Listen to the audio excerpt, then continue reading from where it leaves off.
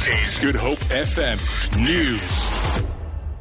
Good morning. At least 8 people have been killed and more than a dozen injured in New York City in what officials are calling a terror attack. The attacker drove a rental truck onto a bike path next to the Hudson River, mowing down cyclists and pedestrians just blocks away from the World Trade Center Memorial. The attacker was wounded by police and arrested. U.S. media say investigators have found a note claiming he carried out the attack in the name of the Islamic State militant group. Sharon Bryce Peace reports. The attack happened just hours before the end of the workday here. Schools were out, people using recreation facilities in the popular area for both locals and tourists.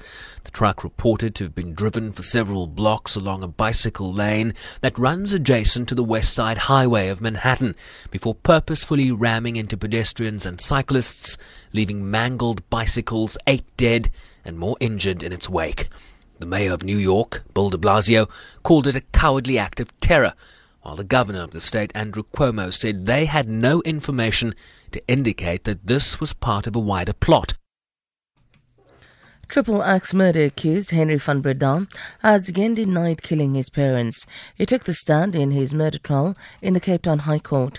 The 22-year-old is accused of killing parents and older brother at the De Salza estate near Stellenbosch 2 years ago. Van Breda will be back in court this morning for cross-examination. Yesterday he denied the killings while being questioned by his lawyer Piet Botha during his evidence in chief. Did you kill your brother with it? No. Did you kill your mother with it? No. Did you attack your sister with it? No. Did you attempt to change the crime scene at any stage? No, my lord. Did you have any reason to attack the family? No, none whatsoever. Police Minister Fikile Mbalula has criticised the flying of the old South African flag at this week's Black Monday protests against farm murders. He was taking part in a debate on the scourge of murders in the country. The debate was proposed by DA spokesperson on police, Zakhele Mbele, following the recent release of the country's crime statistics. It showed that on average 52 people are murdered in South Africa daily.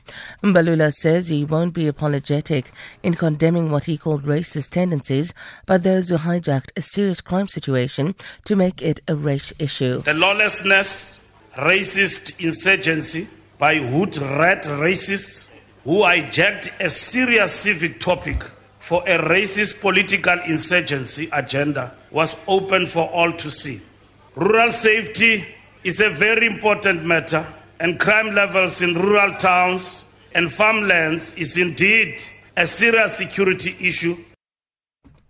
President Jacob Zuma's lawyers have met the deadline to make their submission to the Pretoria High Court on the way forward with regards to the Public Protector's state of capture remedial action. Details of what is contained in the submission, specifically who shall head it, remains unclear.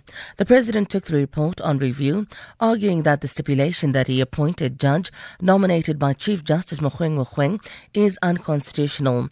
It is understood that the President has committed to setting up a commission of inquiry within 30 days after the court judgment. For Good Hope FM News, I'm Sandra Rosenberg.